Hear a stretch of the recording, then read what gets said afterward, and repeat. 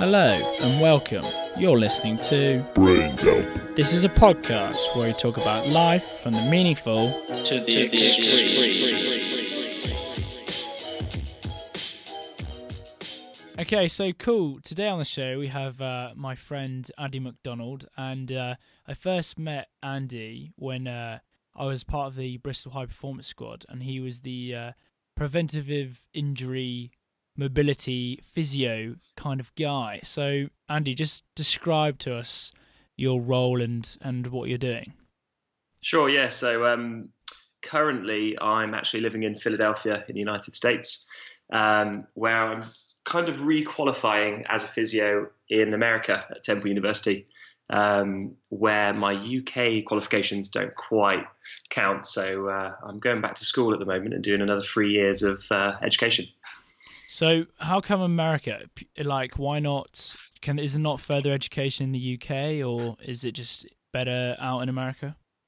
It was a life decision, to be honest. I qualified as a PT or physio in the UK a few years ago, met my American girlfriend, decided as a kind of life decision to move to the States, and then looked into the whole process of could I qualify or could I license here essentially and see patients. But unfortunately for me, they changed their system. So there is other ways to go around it, but the quickest way to practice here is actually just to do the 3 years of education again. So that kind of brings me to my my current classroom environment. Sick. So does it vary much from your training in the UK?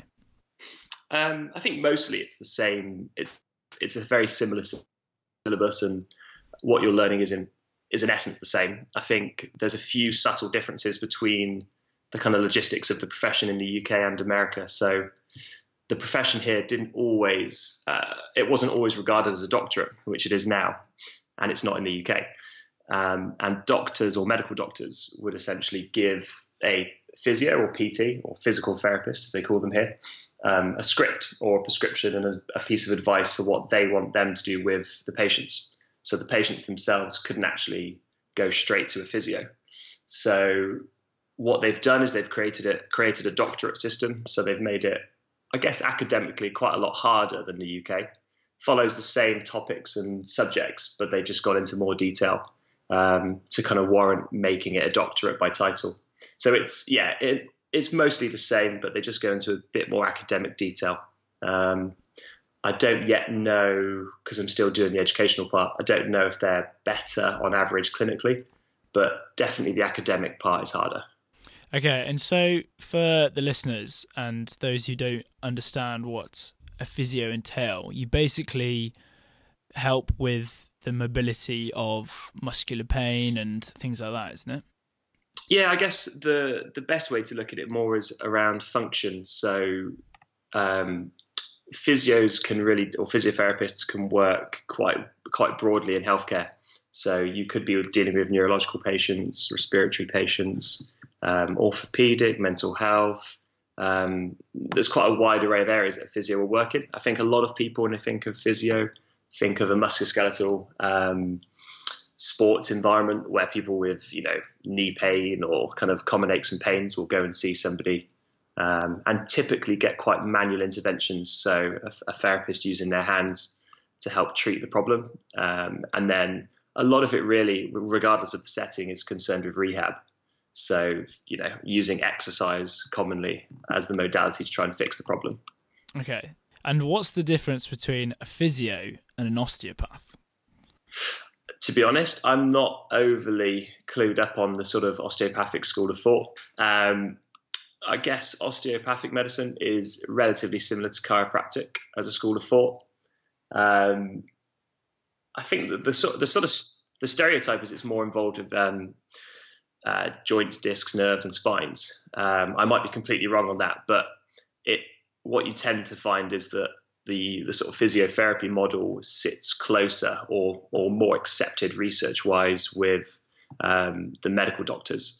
So classically in healthcare, people will see a physio because insurance policies and doctors will refer to them, and they're also working within the NHS if you're in the UK.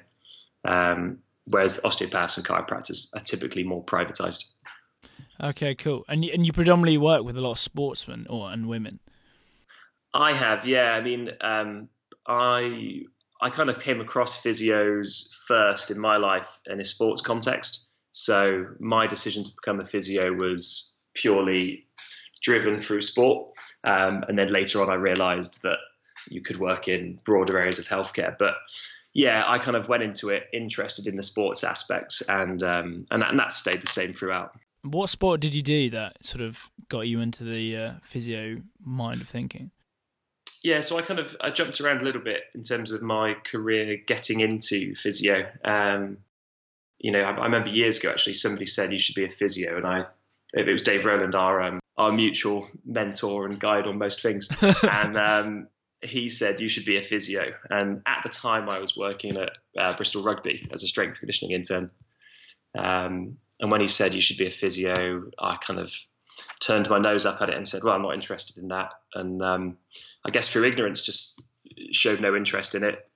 Carried on working in rugby at Bristol Rugby, and I came across a really interesting physio there called Richard Mack, whose knowledge on physio, rehab, athletic performance, strength and conditioning, the whole kind of wider aspects of physical performance. He was just so knowledgeable. And I think that was what kind of intrigued me and got me into physio. So it was initially in a rugby context. Yeah, it's interesting you say that, because whenever I've had to go to you for treatment, I find it like it's like black magic the way you can just diagnose what's wrong with me. And I always find your innate knowledge of the body is just really, really fascinating. Like, I love the idea of knowing so much about what connects to what and all these different, issues that arise with different symptoms. And I find that so fascinating. Yeah, I think, I'm still very early on in my career as a physio. So, my ability to diagnose and understand the body is still in its infancy. And I think the profession probably is as well, to be honest. It sits in a strange place where part of what we do is this kind of old school, hands-on therapeutic way of treating the body.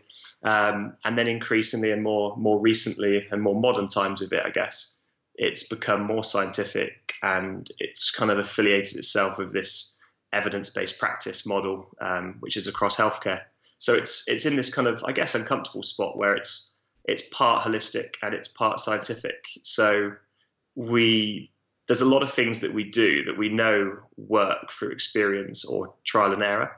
And there's some stuff we do that we know works through evidence. But it's quite a hard thing to navigate your way through, because you're dealing with concrete things, anecdotal things, and I guess occasionally your intuition and your hunches. So it's a really kind of complex model to navigate your way through as a clinician when you're working with patients. Yeah, I can imagine. Like, it's interesting how it closely links with S&C, where you have a particular method that allows you to achieve a particular performance, but in the S&C it's often like this exercise to increase this amount of strength. But with physio, it's almost, rather than strength or performance, it's mobility and overall improvement of biomechanics. And I find that very, very interesting. Like, I really enjoy that, because for me particularly, I've always gymmed, I've always, done martial arts and stuff. But it wasn't really until I started taking mobility particularly seriously that I started to see significant leaps and bounds in my overall performance. Yeah, and I think I hope you don't mind me saying, you're probably quite classic of a lot of athletes or people in general that train in a certain style and can train very hard and can push themselves very well as well. But it takes, I think, occasionally an injury or a slight setback in your physical performance before you kind of consider all those other areas. Until you have your first injury, you can almost be a little bit invincible. And then I think you have an injury, it's a huge setback. It's really frustrating.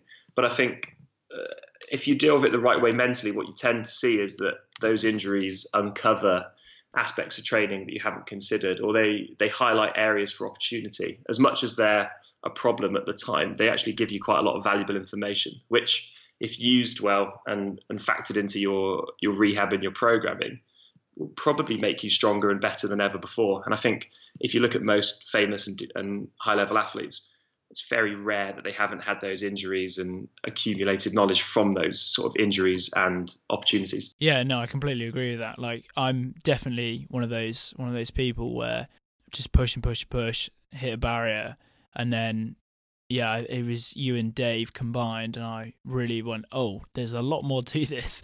But yeah, I find it really, really interesting how it all connects, and it's all like even nutrition and physio and S&C, they're all combined together to create this sort of output of sublime, sporting performance.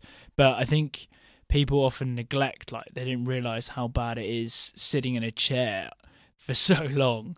So I can imagine that you get a lot of people who are crippled by their day-to-day habits as much as their sport. Yeah, I mean, I've heard a sort of little soundbite recently of people saying that sitting's the new smoking, which makes me laugh. But it's not entirely wrong. I think, and I can definitely sympathise this recently in my life, because I've gone from spending most of my day standing up treating patients or being in the gym coaching to sitting in what could only be described as a typical university cheap chair with a lack of back support. And, only took me 10, 12 weeks or something of being in classes and doing exams again before, I had a slightly achy back, tight hips. I wasn't moving as well in my own training. And, when I think about that with my knowledge and I guess the recipes I've got to try and get rid of that in my own body, and then I think about, average Joe in an office job with, a 10, maybe 12-hour day or whatever they work, 5 days a week, and then they drive to work, drive home, maybe sit around at times on the weekend as well. It's a real uphill battle with regards to that one area of your health. So yeah, definitely. Yeah, it's definitely it's a modern problem, and it's not going to go away. But I think hopefully people become more aware of it and take on more kind of creative solutions, like walking to work or taking the time to walk around in their day-to-day lives, or taking breaks, moving, whatever it is. Yeah, definitely the little things make quite a big difference. When someone comes to you with an issue, how do you diagnose someone? Like, obviously, we look at doctors and they give you symptoms and stuff, but it must be quite hard to, when there's no sort of physical symptoms in a, like, I don't know, someone might have a rash or a cold or something when it comes to medicine, but with physio, it must be much, much harder to diagnose someone with a particular ailment. What tends to happen is when you're new to that side of the job, or you're new to the industry, you haven't seen many conditions, or you haven't seen many injuries or patterns. So what's quite hard is somebody comes to you, they describe, say, some symptoms and a problem, and you immediately have this kind of subconscious bias where your brain is trying to figure out what's going wrong and trying to link what they're saying to something that's fresh on your mind, or something that you've seen or heard or read. The thing that's hard about diagnostics is kind of parking those thoughts at the back of your mind and then sticking to what you've been taught, which is this kind of it's like a thought tree or a flowchart. You just try and ask certain questions and get certain pieces of information. And then when you kind of physically assess a patient, what you're doing is you're just trying to find out initially what structures are involved. Is this a bone and joint issue? Is this a muscular problem? Is it a nerve issue? The list goes on. But you're just trying to rule in which structure do I think is involved and which one isn't involved. And it's a funnel. You're just trying to gradually narrow down the potential for what it could be until you've got a list of problems or a slightly more refined idea of what's going on. So I guess that's what the diagnostic process is.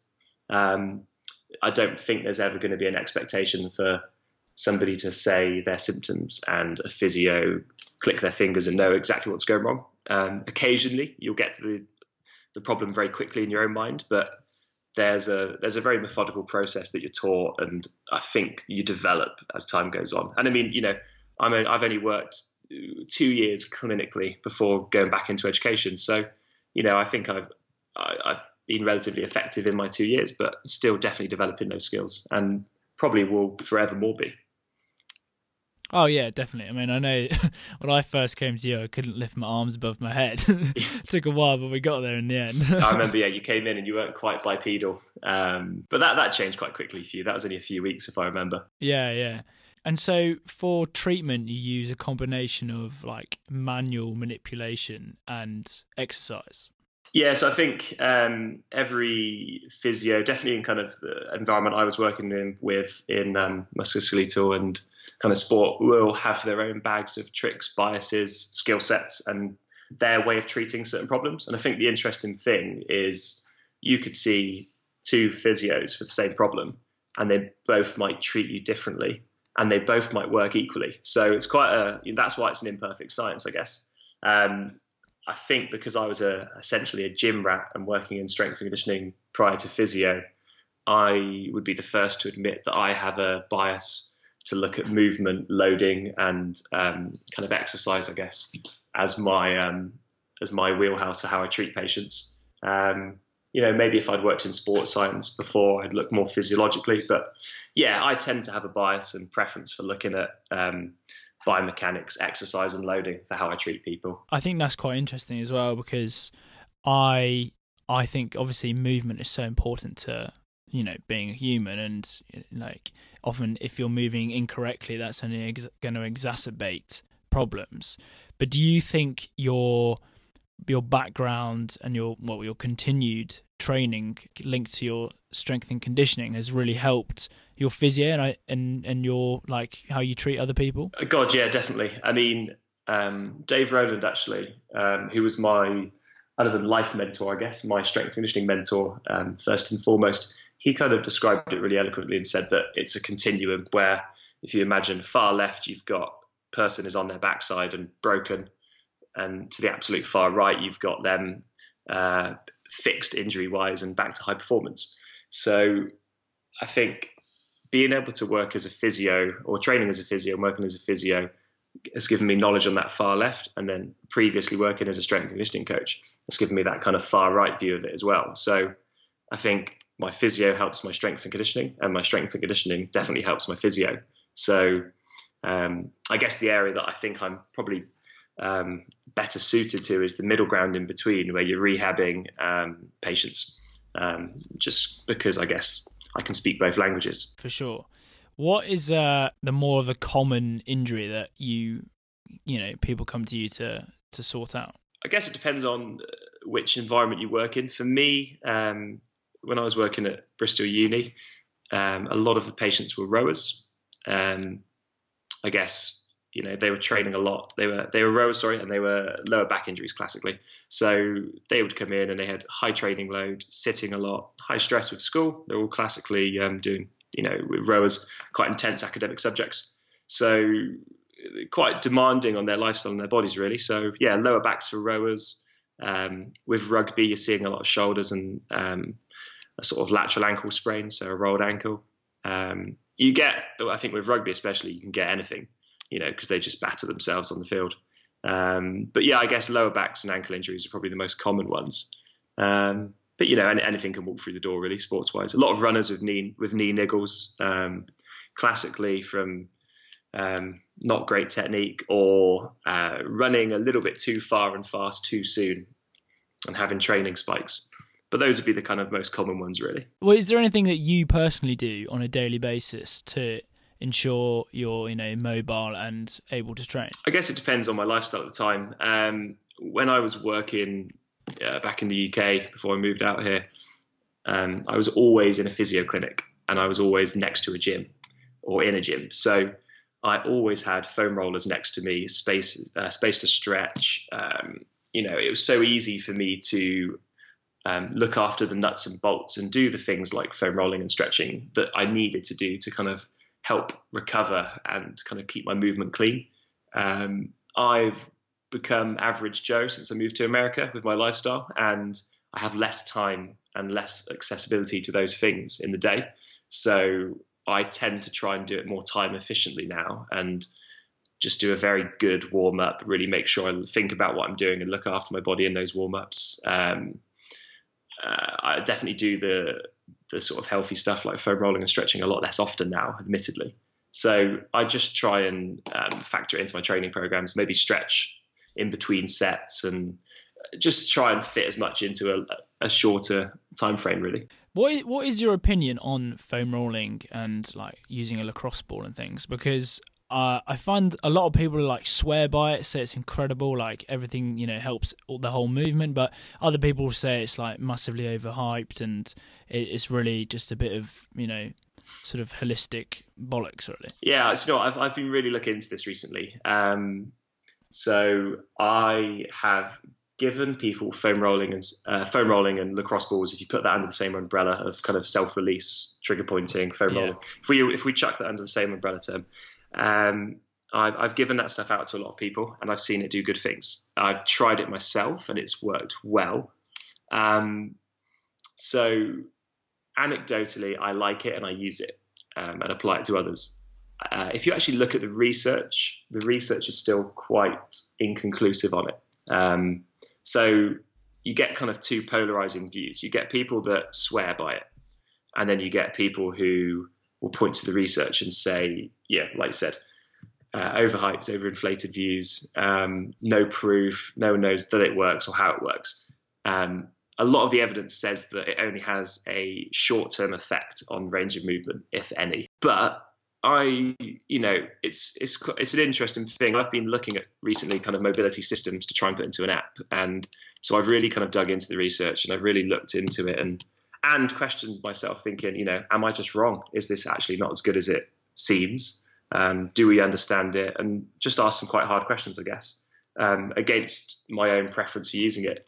But I think however the science and the literature comes out, if it makes you feel better and that makes you believe or sense that your movement or body is feeling better moving, then I'm okay with that. If it's all wishy-washy anecdotal stuff, but it seems to work, then it works for one person, that person should absolutely do it.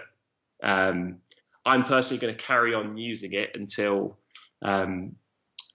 or if ever, more evidence and research comes out saying, it's a load of rubbish. Yeah, I'm definitely in the camp of swear by it. Like, if I do a good foam roll and a lacrosse ball, then when I come to stretch afterwards, I can stretch like 3 times as far. I swear down. Yeah, and I mean, if I think back, like the first time somebody told me to foam roll, they didn't say this is going to improve your range of movement loads. I think Dave just said jump on this without much of an explanation. I jumped on one and then my range felt better and I squatted deeper. I think it was when I did a release on my hip with the lacrosse ball. So I didn't go into it with any high hopes or expectation. I didn't know why he was getting me to do it. This is years ago. But all I knew is the next minute I squatted deeper and my hips felt smoother during that movement. So I guess I'm going to sit on the fence a little bit with it. I'm going to carry on using it. I'm going to carry on giving it to people. I think if someone doesn't believe in it and they don't want to do it, I'm never going to force them to do it. Because I kind of think if you think it's going to work, it probably will. And if you think it won't, then it's probably not going to work. But I really see the value in it. It's very cheap. I think whether it improves range of motion in the long run, I don't think anything does. If I do a couple of stretches, that doesn't improve my range of movement through a certain joint or muscle forever.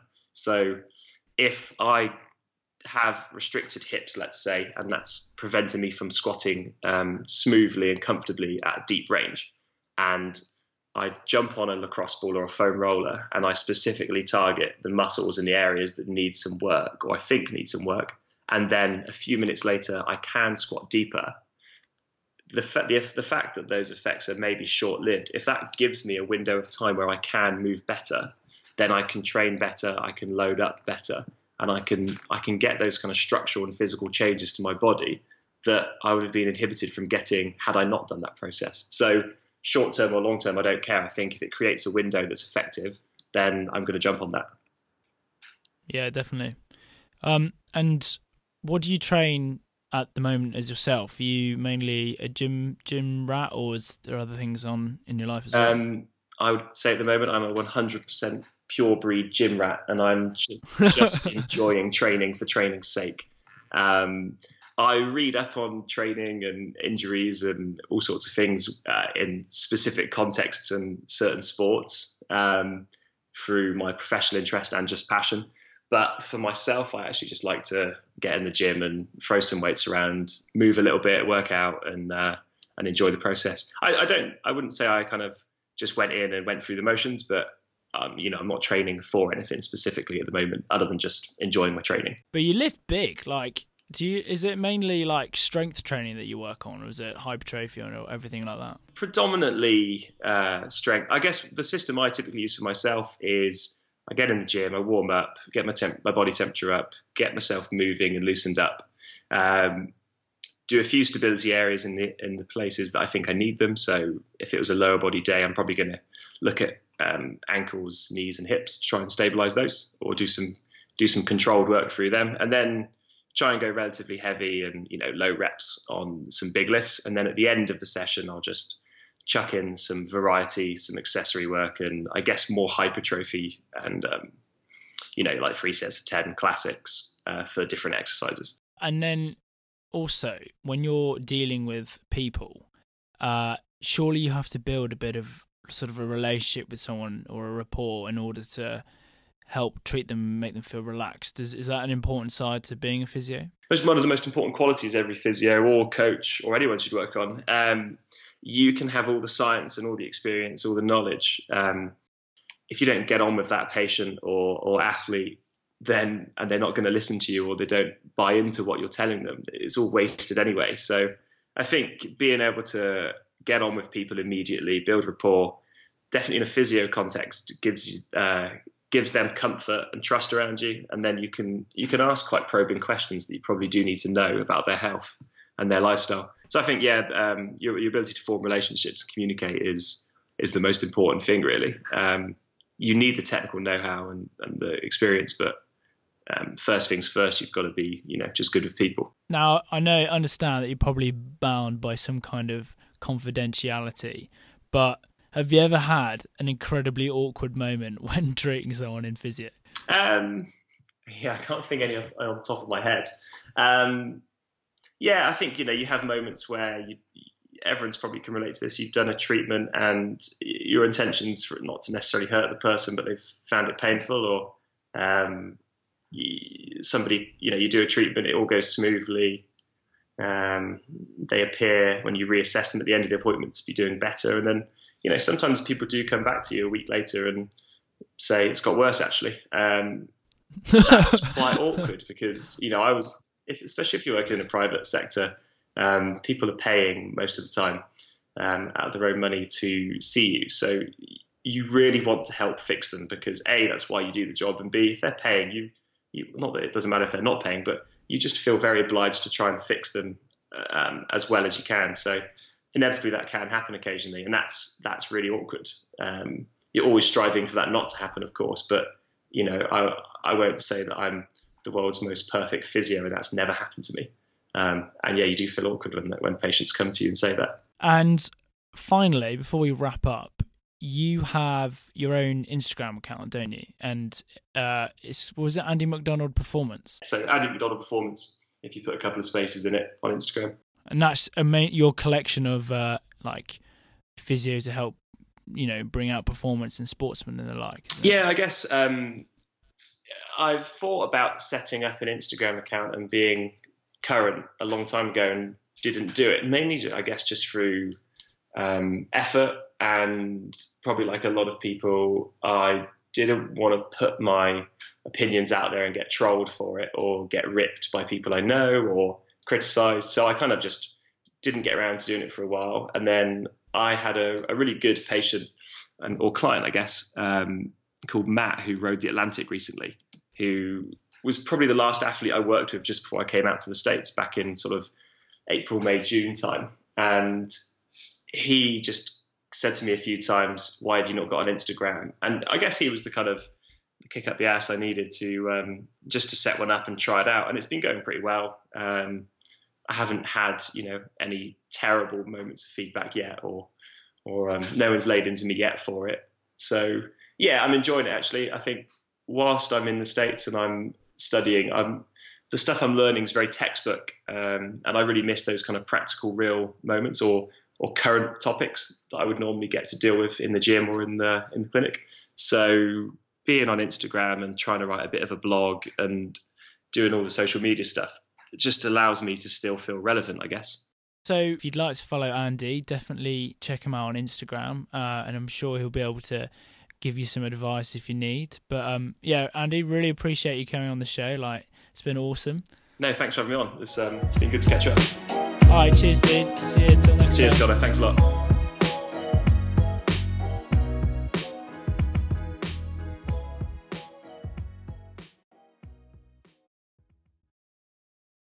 Thanks for listening to this episode of Brain Dump. If you are a sports person and you need advice, definitely check out Andy. I know that he has big things on the horizon.